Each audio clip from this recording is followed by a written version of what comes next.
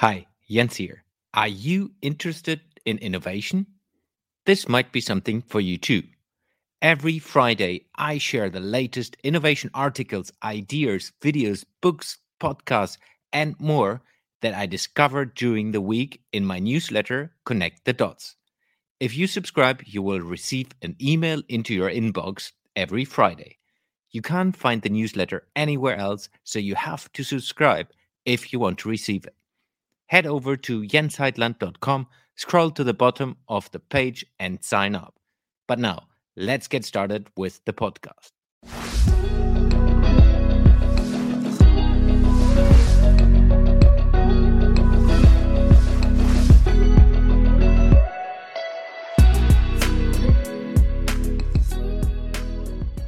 Hello, everyone, and welcome to another episode of the Jens Heitland Show, where I interview experts from different fields to connect the dots of innovation and entrepreneurship.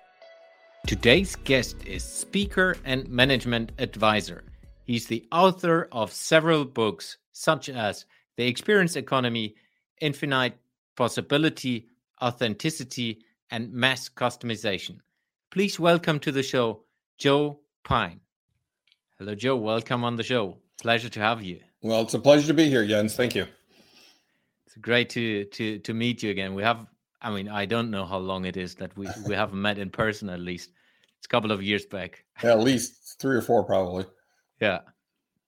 So before we go into innovation, of course, your books and a lot of interesting wealth of your knowledge, tell us a little bit about who you are and how did you get to the point where you are today?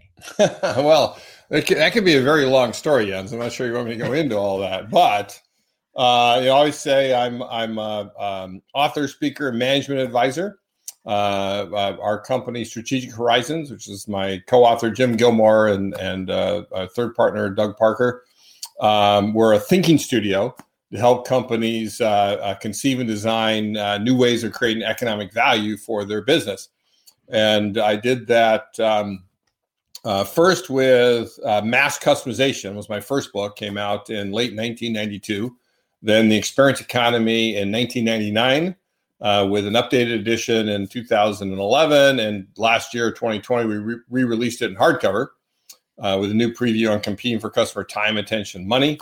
Also have a book on authenticity, what consumers really want, and infinite possibility, creating customer value in the digital frontier, which is about how you use digital technology to fuse the real and the virtual. And I got into this business, basically. I started off very much as a computer nerd. I worked for IBM for 13 years and started a very technical job, moved up to management and strategy. When I was in strategy, I read Stan Davis's book, 1987 book called Future Perfect. And it's as applicable today as it was when he wrote it. And in there, Stan coined the term mass customization. And, he said he was playing around with words and putting different words together and so forth. And when he hit this one, it was like, oh, this has got to be something. What's that? So he has this chapter on mass customizing. Where he talked about how technology was bringing down the cost of customization, and therefore eventually we get to the point where you could have what he called mass customized markets, or markets of one, where every customer is his own market. And when I read that at IBM, it was like the heavens opened up and the angels sang, because it was explaining everything that I saw going on. That we were working on the AS400 mini computer, if any of your audience remember that we built for a large homogeneous marketplace that really didn't exist, that every customer was unique. And so I went in search of that. And IBM, as a reward for work I had done, sent me to MIT for a year to get my master's degree in the management of technology. And I found out I had to do a thesis. So I said, I'm going to do a thesis I can turn into a book. And that was mass customization. So I spent my whole time there thinking about it, doing all my papers, writing about it, and so forth. And I got done. My thesis was basically the first 4 chapters of the book. And then I expanded the rest when I got back to IBM. And I actually left IBM in mid-1993. But it was my biggest client for a while, as I did a bunch of executive education for it. And I remember I was doing an executive education session for consultants from the IBM Consulting Group. It was late 1993 or early 1994. And I was talking about how mass customization automatically turns a good into a service. That if you look at the classic economic distinctions, goods are standardized, but services are customized. They're done just for the individual person. Goods are inventoried after production, but services are delivered on demand when the customer says this is what they want. And part and parcel of mass customization is the intangible service, because goods are tangible, services intangible. The intangible service of helping customers figure out what it is that they want. And after I said that, there was a consultant in the back of the room. He's sort of a smart aleck, and he raised his hand. He said, you talk about service companies that mass customize. What does it turn a service into? And I shot back that mass customization automatically turns a service into an experience. I went, whoa, that sounds good. Right, hold on a second. I got to write that down. And I figured out that was true, that if you design a service that is so appropriate for this particular person, that exactly what they need at this moment in time, that you can't help but make them go, wow, and turn it into a memorable event, turn it into an experience. So that means that experiences were a distinct economic offering, as distinct from services as services are from goods. And that meant that you'd have an economy based off of experiences, just like we had a agrarian economy based off commodities first, then the industrial economy based off goods, and the service economy. And so that was the beginning of everything, and sort of figured that out up to the point where we came out with the first edition of the book in 1999. And the rest, as they say, is history. And that's for those who are not really into the experience economy. That's just wait. There's somebody that's not into the experience economy. I guarantee you, everybody's into the experience economy. They just don't know it. Exactly. Not everyone knows it. For those of like the two listeners who have never heard about it, this book is one of the world's leading thought pieces and educational books as well on the experience economy. And I mean, I have read it years back, and you have spoken on very, very large events and still do that, teaching others around how you can use that from a business perspective, how you can, how big corporations can think differently with it, and so on. So I would like to get us a little bit into the innovation space of that. Yep. So because it's around economical growth, how do you see the changes? I mean, the first book came out, what did you say, 1992? Yeah, late 92. So the development now over the last 30 years, how did you see it evolving from an experience economy perspective? How did it work together with innovation and or not? So I'll tell you a little story. I was a number of years ago, maybe 15 or more years ago, I was in Milan, Italy, and I was doing this boardroom presentation with a number of different companies, executives. One was the vice president of Maxwell House, the coffee maker in Europe. And he said something that floored me. He said, there's been no innovation in the coffee industry in 15 years. And I said, are you kidding me? Have you never heard of Starbucks? Because he's there as a manufacturer, it's like they had blinders on. We innovate only in goods because we're a manufacturer, totally missing the innovation in the coffee drinking experience that Howard Schultz did at Starbucks. And the irony, of course, being it was actually Milan, Italy that inspired Howard Schultz when he saw the coffee culture that was there and said, I want to bring this back. And so he turned Starbucks, which was a manufacturer itself. I mean, very small, not like Maxwell House. But that's what they did. They bought coffee from farmers, and then they roasted it and they packaged it. They had one store, actually just a few stores in Seattle. And he came back and said, I'm going to create places where we make the coffee for people, where people can enjoy spending time in the place.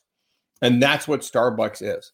And it shows that we need to innovate in experiences, just as in goods and services. And that's where the locus of innovation has actually shifted over the last few decades. I mean, obviously, we still innovate a lot in goods and services. You still got to do that. But what's happened as we shift in the experience economy is that goods and services have become commoditized. I mean, commoditized where people don't care about the brand or the features and benefits. They come to care about three things and three things only, and that's price, price, and price. And in fact, people want goods and services to be commoditized, bought at the cheapest possible price, at the greatest possible convenience, in order to spend their hard-earned money and their harder-earned time on the experiences that they value. So to forestall the forces of commoditization, you basically have three choices, right? And it's all innovation, right? You can innovate in your good, like in your manufacturing business. You can innovate in your service business. You continue to do that, right? And then those will be commoditized as well. But you're on this treadmill of innovation. You can never stop, which obviously is something companies should do anyway. Two, you can innovate in customization again, because customization lifts you up. It's the antidote to commoditization. And commoditization is like the law of gravity. If you do nothing else, you will be commoditized. But you elevate your business because you're differentiating yourself by working with each individual customer and what they need. Or you can shift up what I call this progression of economic value to if you're a manufacturer, to innovate not just in goods, but in services and experiences. And if you're a service provider, you can innovate in services and experiences as well. So you need to innovate at those three levels to avoid commoditization, basically. How does the whole digitalization that's happening and going to happen impact the experience economy? Two basic things. One good, one bad, one good. Right. The bad one is the internet is the greatest force of commoditization ever invented. Yeah. Right? The frictionless marketplace, you can instantly compare prices from one vendor to another, and it tends to push you down to the lowest possible price. And COVID, of course, the pandemic accelerated that because it taught, if you hadn't bought, and there were still, hundreds of millions of people never bought anything on the internet. Well, now most all of those have, and they get it delivered to their home, or they pick it up with contactless delivery. They don't go into a store. And we're teaching people that you don't need to go into stores. You don't need to buy from physical places. And that has shifted forward that commoditization even more. But the second thing is now there's three of them. So now we're up to three. So I thought of it. So the second thing is to understand that anything you can digitize, you can customize. Once it enters the realms of zeros and ones, you can instantaneously, costlessly, frictionlessly, seamlessly turn a 0 to a 1, right, with zero cost, and customize whatever it is to individuals. And many businesses are totally digital, where the product is digital. All financial products today are digital. Entertainment is increasingly digitized. All the things we access over the internet. And so you can customize all that, but if not, you can digitize the process by which you make things, or you can digitize information about the product and the process, including the sharing of that online, so that people can customize things online and then have it made or delivered just for them. And then the third aspect that I remembered as we were going along is it's actually the basis of this. Where we go, there, that book right there. Right, infinite possibility that I mentioned earlier, creating customer value on the digital frontier, which basically is all about how you use digital technology to fuse the real and the virtual, to create experiences that aren't possible in normal reality, using augmented reality, virtual reality, and all these other means by which you fuse the real and the virtual. So we now have the ability to create new and wondrous experiences that have never before even been imagined, because of the rise of digital technology. Yeah. How do you see that from attention? So it's like, we just chatted that about that. It was like before we recorded. So we have now been in a lockdown for quite some time, and it's kind of, we are all used to the digital exchange. Like we talk right now on a digital screen to each other. And you mentioned that you just started to have physical meetings and presentations again. Yep. How do you see the difference from an intention perspective and the engagement and the experience on digital and physical? Well, as I learned from my father very early in life, the answer to every question is it depends. And it depends on how you use the digital technology. Right. If you use it in ways that I talk about in infinite possibilities, such as to Well, to use the extreme example, you got virtual reality where you're entirely immersed, your sight and your sound, and increasingly your touch in there. You're paying no attention to anything else that's going on. And so you are totally immersed, all right? And it grabs your attention probably even more so than in a real life, right? And largely because of one simple factor. You can't look at your phone with the headset on, right? The smartphone is the number one competitor for attention for every business in the entire world. And so it's how do you keep people from looking at their smartphone, which is why, other than that sort of thing, in fact, digital technology makes it much worse to hold people's attention, right? I could be in some wondrous physical experience somewhere, but my pocket buzzes and all of a sudden I pull that out and I just forget about whatever's going on. When we're in our Zoom meetings and so forth, we have all these distractions because they are not totally immersive as many experiences are, not all of them.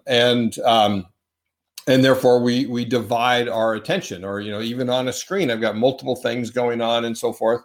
So digital technology makes it incredibly hard to first capture and then keep somebody's attention. Yeah. How do you think businesses can utilize the knowledge we have now at our hands to design experience that capture the attention and bring the attention as well to the next level, where it's like not just, hey, there's an attention and you should see my product, is also creating a bond with the brand, creating a bond with the company they engage with? Yeah, well, so one thing to think about, particularly with where you want people to capture people's attention about your product, is to recognize that advertising generally doesn't work all that well anymore. Whether it's digital advertising, whether it's physical advertising, whether it's on the air advertising, whatever it might be, it's so easy for people to not pay attention to ads is the basic reason. And now obviously there are some great ads that work very effectively. There's some that you just by sheer repetition, they finally worm their way into our brain and so forth. But so what and the other thing I'll mention about it related to my book Authenticity, which is right there, is I just had to move it because I was like it was behind me and I had to move it where I could see it. So one of the things that we talk about in authenticity is advertising also is a phoniness generating machine that marketers and their complicit ad agencies cannot help but exaggerate the product and what it's about, do greenwashing and all those sorts of things, and basically become not who they say they are in their ads. And so what you need to do, therefore, is to create what I call marketing experiences. Not quite the same thing as experience marketing. And experience marketing is more about how do we evoke the senses and make our mailers more dimensional and so forth. But I mean, you need to stage actual experiences, real or virtual, but actual experience, engaging experiences that do the job of marketing by generating demand for your offering. And that's something that, I mean, again, it's like experiences have always been around. This has always been around, but it's just the explosion of it in the last 20 or 30 years is amazing. You think about all of the wonderful brands that have flagship places, such as Lego with Legoland, Billund in Denmark, and all the other Legolands that experience hubs around the world. The Heineken experience in Amsterdam, the Guinness Storehouse in Dublin, Volkswagen's Autostadt in Wolfsburg, Germany, Swarovski's Crystal Welten in Austria, and on the list could go. Right? All these brands are getting into the experience business to get people to pay attention to their products. And then we actually have a model in Chapter 8 of Authenticity that is as much an experience model as an authenticity model, but it's about we call it the placemaking portfolio. And the placemaking portfolio is about it's a diamond model. So there's 10 levels, 5 physical, 5 virtual. And so there's the flagship location in the real world. There's your flagship website or your app in the virtual world. And how do you use that to engage people? It's the primary way that people interact with you.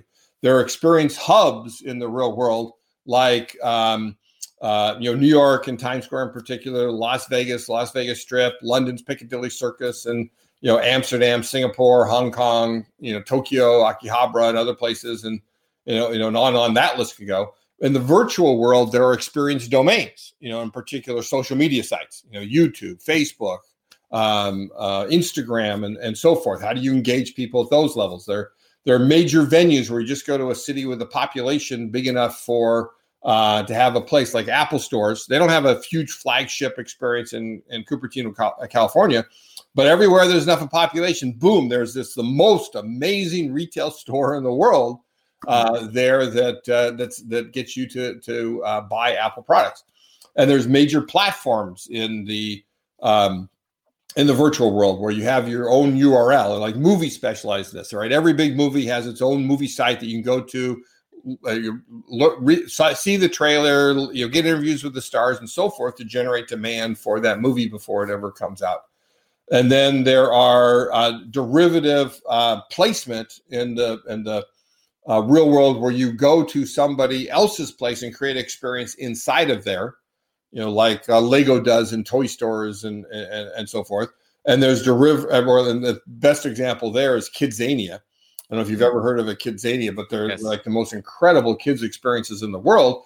And all of the experiences inside there are sponsored by major multinational brands or local brands, whether it's in Jakarta, Mexico City, or wherever it might be. And people go there to get access to kids and their parents and show off their products there. You can have derivative placement in the real world where you go to somebody else's website and have an experience in there. And then finally, in the center of the model is the two ones where you're looking for ubiquity. And that's the World Wide Web and worldwide markets, right? Being everywhere people want to be, and how do you go there? So these are all. It's probably more than you wanted to hear, Jens, but Jens. That's all the places where you can create experiences that generate demand for your offering. So I would like to switch gears and go into business, and business from a context of you have been working with some of the biggest companies and biggest brands in the world. And I would like to pick your brain a little bit, if you are able and willing to say it. What have been the most objections from the executives you have been engaging with? What was the number one or two things? One is, that's not what we do. We don't do that. And it all comes down to mindset. You got to have the mindset. You got to recognize that you can be in the experience business. Perhaps you should be in the experience, even you are in the experience business, and then you can generate those experiences and innovate them. And people always want to know about ROI and that sort of thing, which is harder to imagine with experiences than others, but there's ways around that. But the other one is one I'm sure you've heard in other contexts as well, right? Is who's already done that in our industry? Yeah, of course. It's like, come on. Can I copy paste? Yes. And it's like, but it's not an innovation if somebody else has already done it, right? You need to innovate, not just copy paste what other people have done. So one of the things you write on your website on Strategic Horizon is you enable people to see the world differently. Yep. How are you doing that with people who are like throwing straight away at you, like, we're not an experienced business. That's not our way of how we think. It's the power of frameworks, right? I think in frameworks. Every once in a while somebody will say, "Oh, you're a motivational speaker," and it's just like people's fingernails on a chalkboard. No, I'm not a motivational speaker. I'm not here to entertain you, right? It's about showing you what is going on in the world. And the progression of economic value, again, commodities, goods, services, experiences, and even one more out there, is about how economies change and how you and so the boogeyman I use is commoditization, right? I often end talks with these exact words: is you can stay in the illusory safety of past practices and keep on doing the same things you've always been doing. Well, then mark my words, you will be commoditized. Or you can shift up this progression of economic value to staging experiences for each one of your individual customers, and then you'll be economically rewarded. So is that convincing the CEO or executive when you tell them, hey, there are different frameworks and they will help you to do that? How do you get them from we're not at all into that to Yeah, let's open a little bit up. There must be Right. something true. He has written a couple of books now, so there must be something in that. Well, it is, so one is the power of the framework itself, because people will see that, and two, related to that, is to get them see it in their own lives. Get them see how much of their own lives is spent in experiences versus buying goods and services. How much they themselves like goods and services commoditized. So one of the things you often do in starting work with companies is take them on an experience expedition. Go to New York or Chicago or Las Vegas. Go to Amsterdam or London. Go to Sydney, Australia, and let's show you what it's like out there. Show you some of the best experiences in the world, as well as maybe one or two of the worst, so you can then develop principles. So the other thing that's related to what you said about copy paste is I always tell companies, don't practice best practices, right? Best where you are copying what somebody else is doing. Instead, embrace best principles. Best principles is where you look at what his company is doing and you look at its situation, and then you extract out the principle and say, okay, let us apply it to our company and our situation.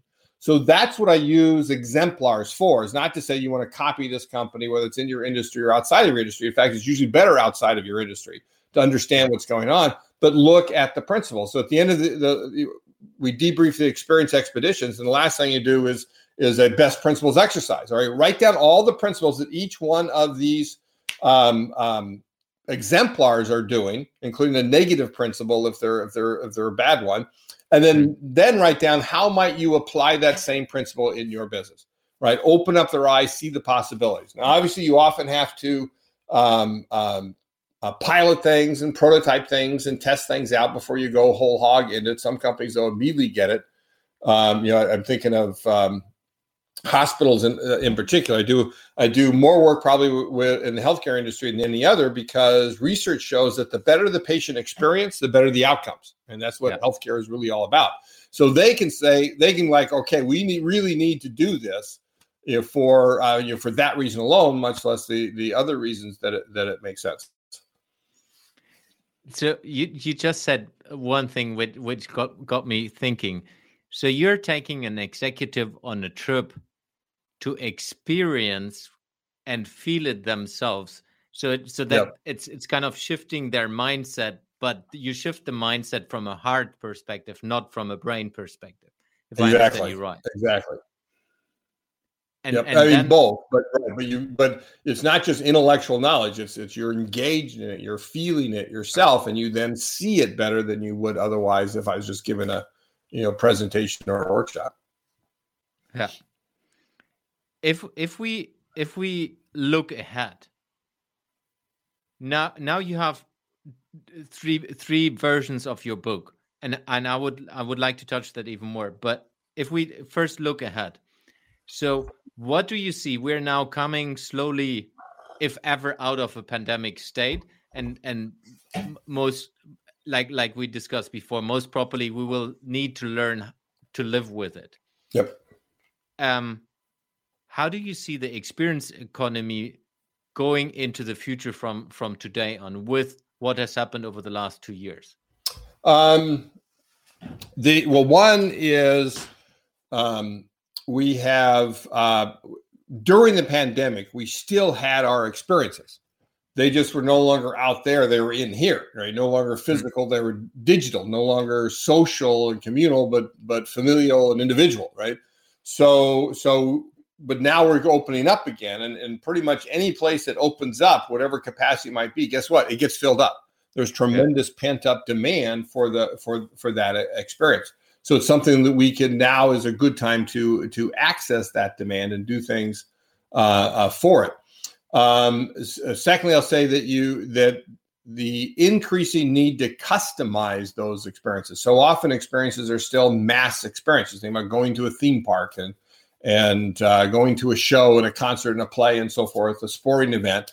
They're all mass experiences. They're not, and nothing is done differently because of who you are, what you want, what your individual desires are. But here now, where you overlay any of that with digital technology, allows you to start to customize that, particularly with experience platforms.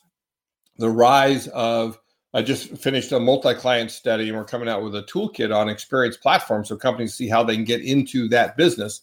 where they create a platform that allows many people to get individually what they need from all the different modules of possibility that are out there. So customization is a key. Third is, I think you see, and because of the pandemic, a trend that was already there but now increasing is staging experiences that are not merely memorable, but are also highly meaningful. Huh.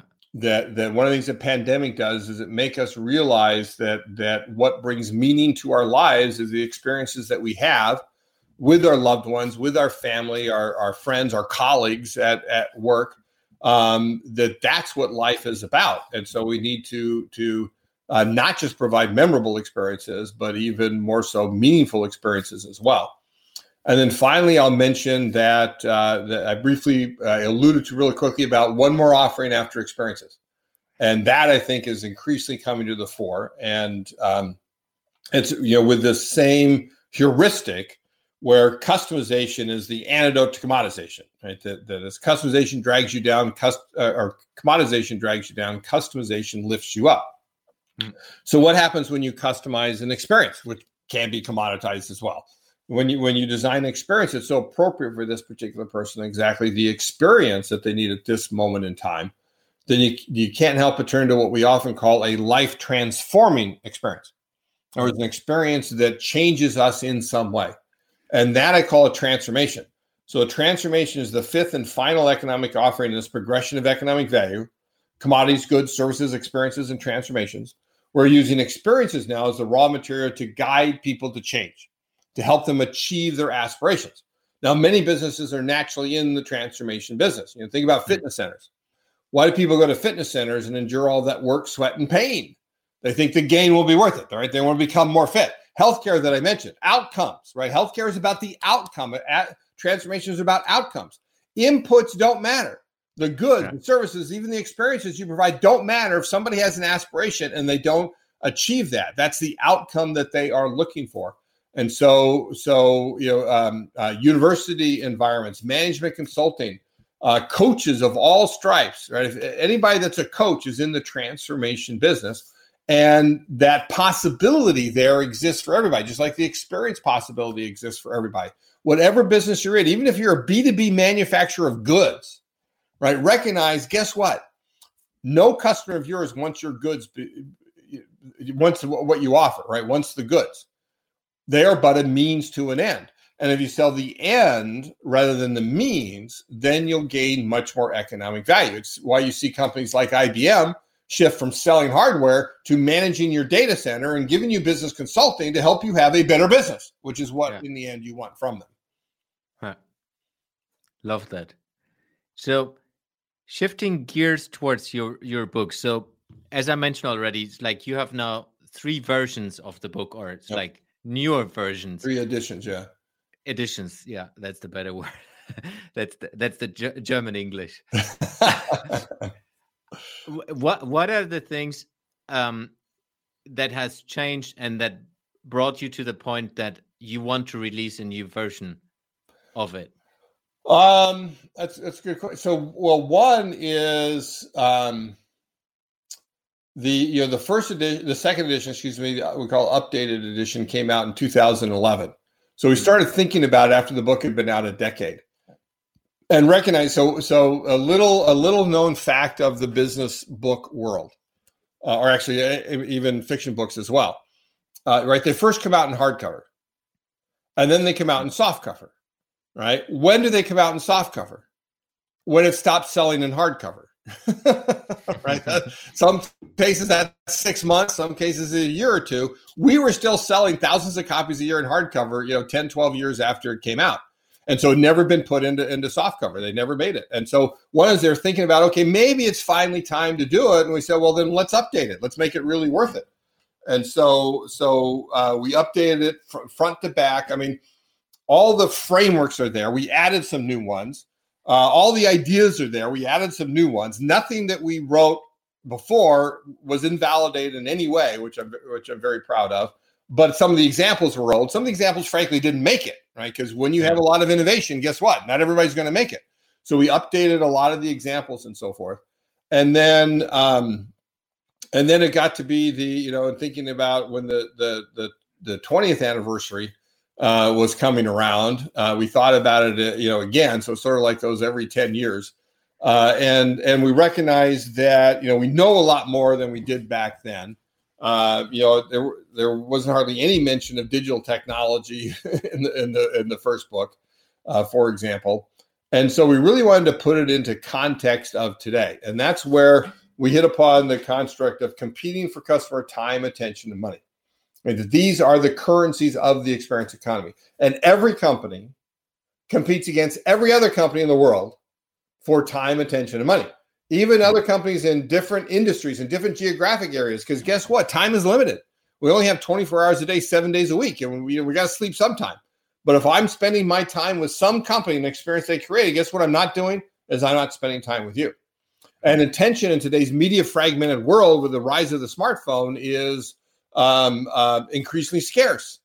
But if somebody creates a great experience, I've got my time there and I'm giving them my undivided attention. What am I not doing? Is I'm not giving that attention to you. And money, of course, is consumable. If I have $1 or €1 to spend and I spend it with some other company in some other geographic area, guess what I can't do with that dollar again? Is I can't spend it with you. It's gone. So that's why we need to recognize that because of that, we will be commoditized if we don't think about how we shift into the experience economy or even into guiding transformations. Why should people still read all three versions? Well, so one is for the previews alone. We call our normal preface, but we call it a preview because we take a view of staging, right? That the subtitle of the original book was "Work is Theater and Every Business is Stage." So it's not chapters, it's acts, and there's an intermission in the middle, and there's a preview, and there's an encore. And the previews are different in every one, and it really does set the stage for the entire book in the context of that time. So I think they're worth reading just for that. And then there are other things in there that you see how things have changed and what we've been able to add over time, as well as see what we were thinking at the time and what were the best examples back there in 1999. And it gives you a glimpse to see, okay, how the world has changed in those 2.5 decades. Last question. And by the way, I just had somebody from Australia email me this morning, said, I got a hold of your first edition. So yeah, that's awesome. I'm going to read that one too. Fits to that question. So going on a personal level, you talked about transformation. How did this book transform your life? Well, it obviously opened up new vistas and new opportunities to work with companies. Mass customization is a huge thing, but it's not as big as the experience economy. I mean, if I had never discovered it, I'm sure I would still be making a living just talking about that. But it meant that I was able to touch many more people, many more businesses, be able to reach many more, and therefore be a bigger change in the world. Right, that's key. I say my personal meaningful purpose in business is to understand what's going on in the world of business, and then develop frameworks that first describe what's happening, and then prescribe what companies can do about it. So there's many individual clients that I worked with myself, and be able to see what a difference that makes. But also, every once in a while, I just get somebody's like, I saw a video of yours, right? It changed my life. I read your book. I no longer think the same way. I changed. Look at what I've done to my business because of that. And that always is incredibly gratifying to know that is going on out there. Yeah, great. So getting us into the last part of the podcast, which is slightly out of context, but of course you can connect it if you want to. First question. If you can work with a project that's impacting every human being on Earth, what project would you choose to work with, and why? Wow. That impacts every person on Earth. Well, the other than the air we breathe, right? About the only thing that you think of in business that's impacting every person on Earth is, in fact, the internet. And the ability to make connections to everyone as well as to every company. And there are people talking about, including Tim Berners-Lee, who invented the World Wide Web, about what needs to happen next, to fix many of the issues that we have, including all the deleterious effects of social media and so forth. So I'd have to say it would be that would be the basket that I would work in to make a difference there, and to make it much more transformative experience. Where will you be in a year from now? You can answer that from a personal perspective or business perspective. A year from now, I will be fully traveling the globe again, and being able to do that. I do have. I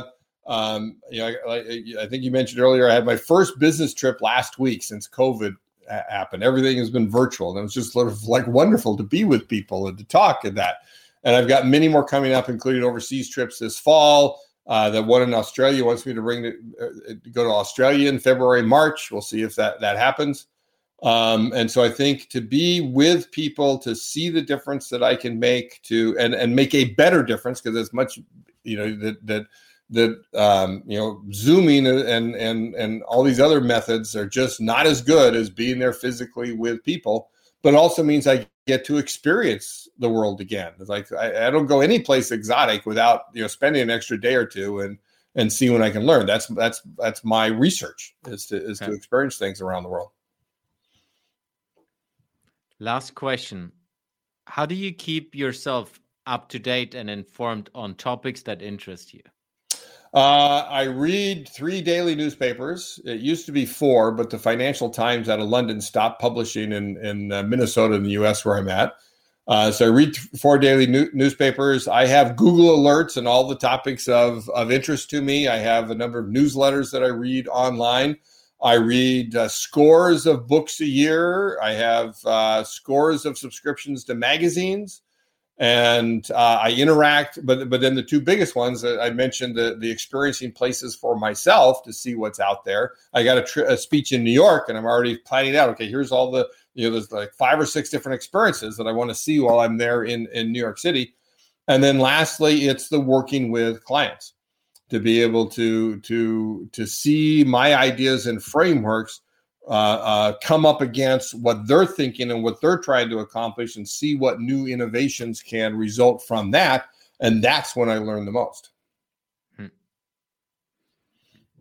Joe, thank you very much for spending your morning with me. It was a pleasure having you on the show, and I learned a lot, and I hope the listeners learned a little bit as well. Thank you very much for being on the show. My pleasure, Jens. Thank you very much. Thanks for listening to today's episode. You will find the links and resources in the show notes of this episode. If you would like to support the podcast, the most impactful thing you can do is subscribing to the show on any of the podcasting platforms and give me a review. This will help me to reach more innovators around the world and bring some of you into the show.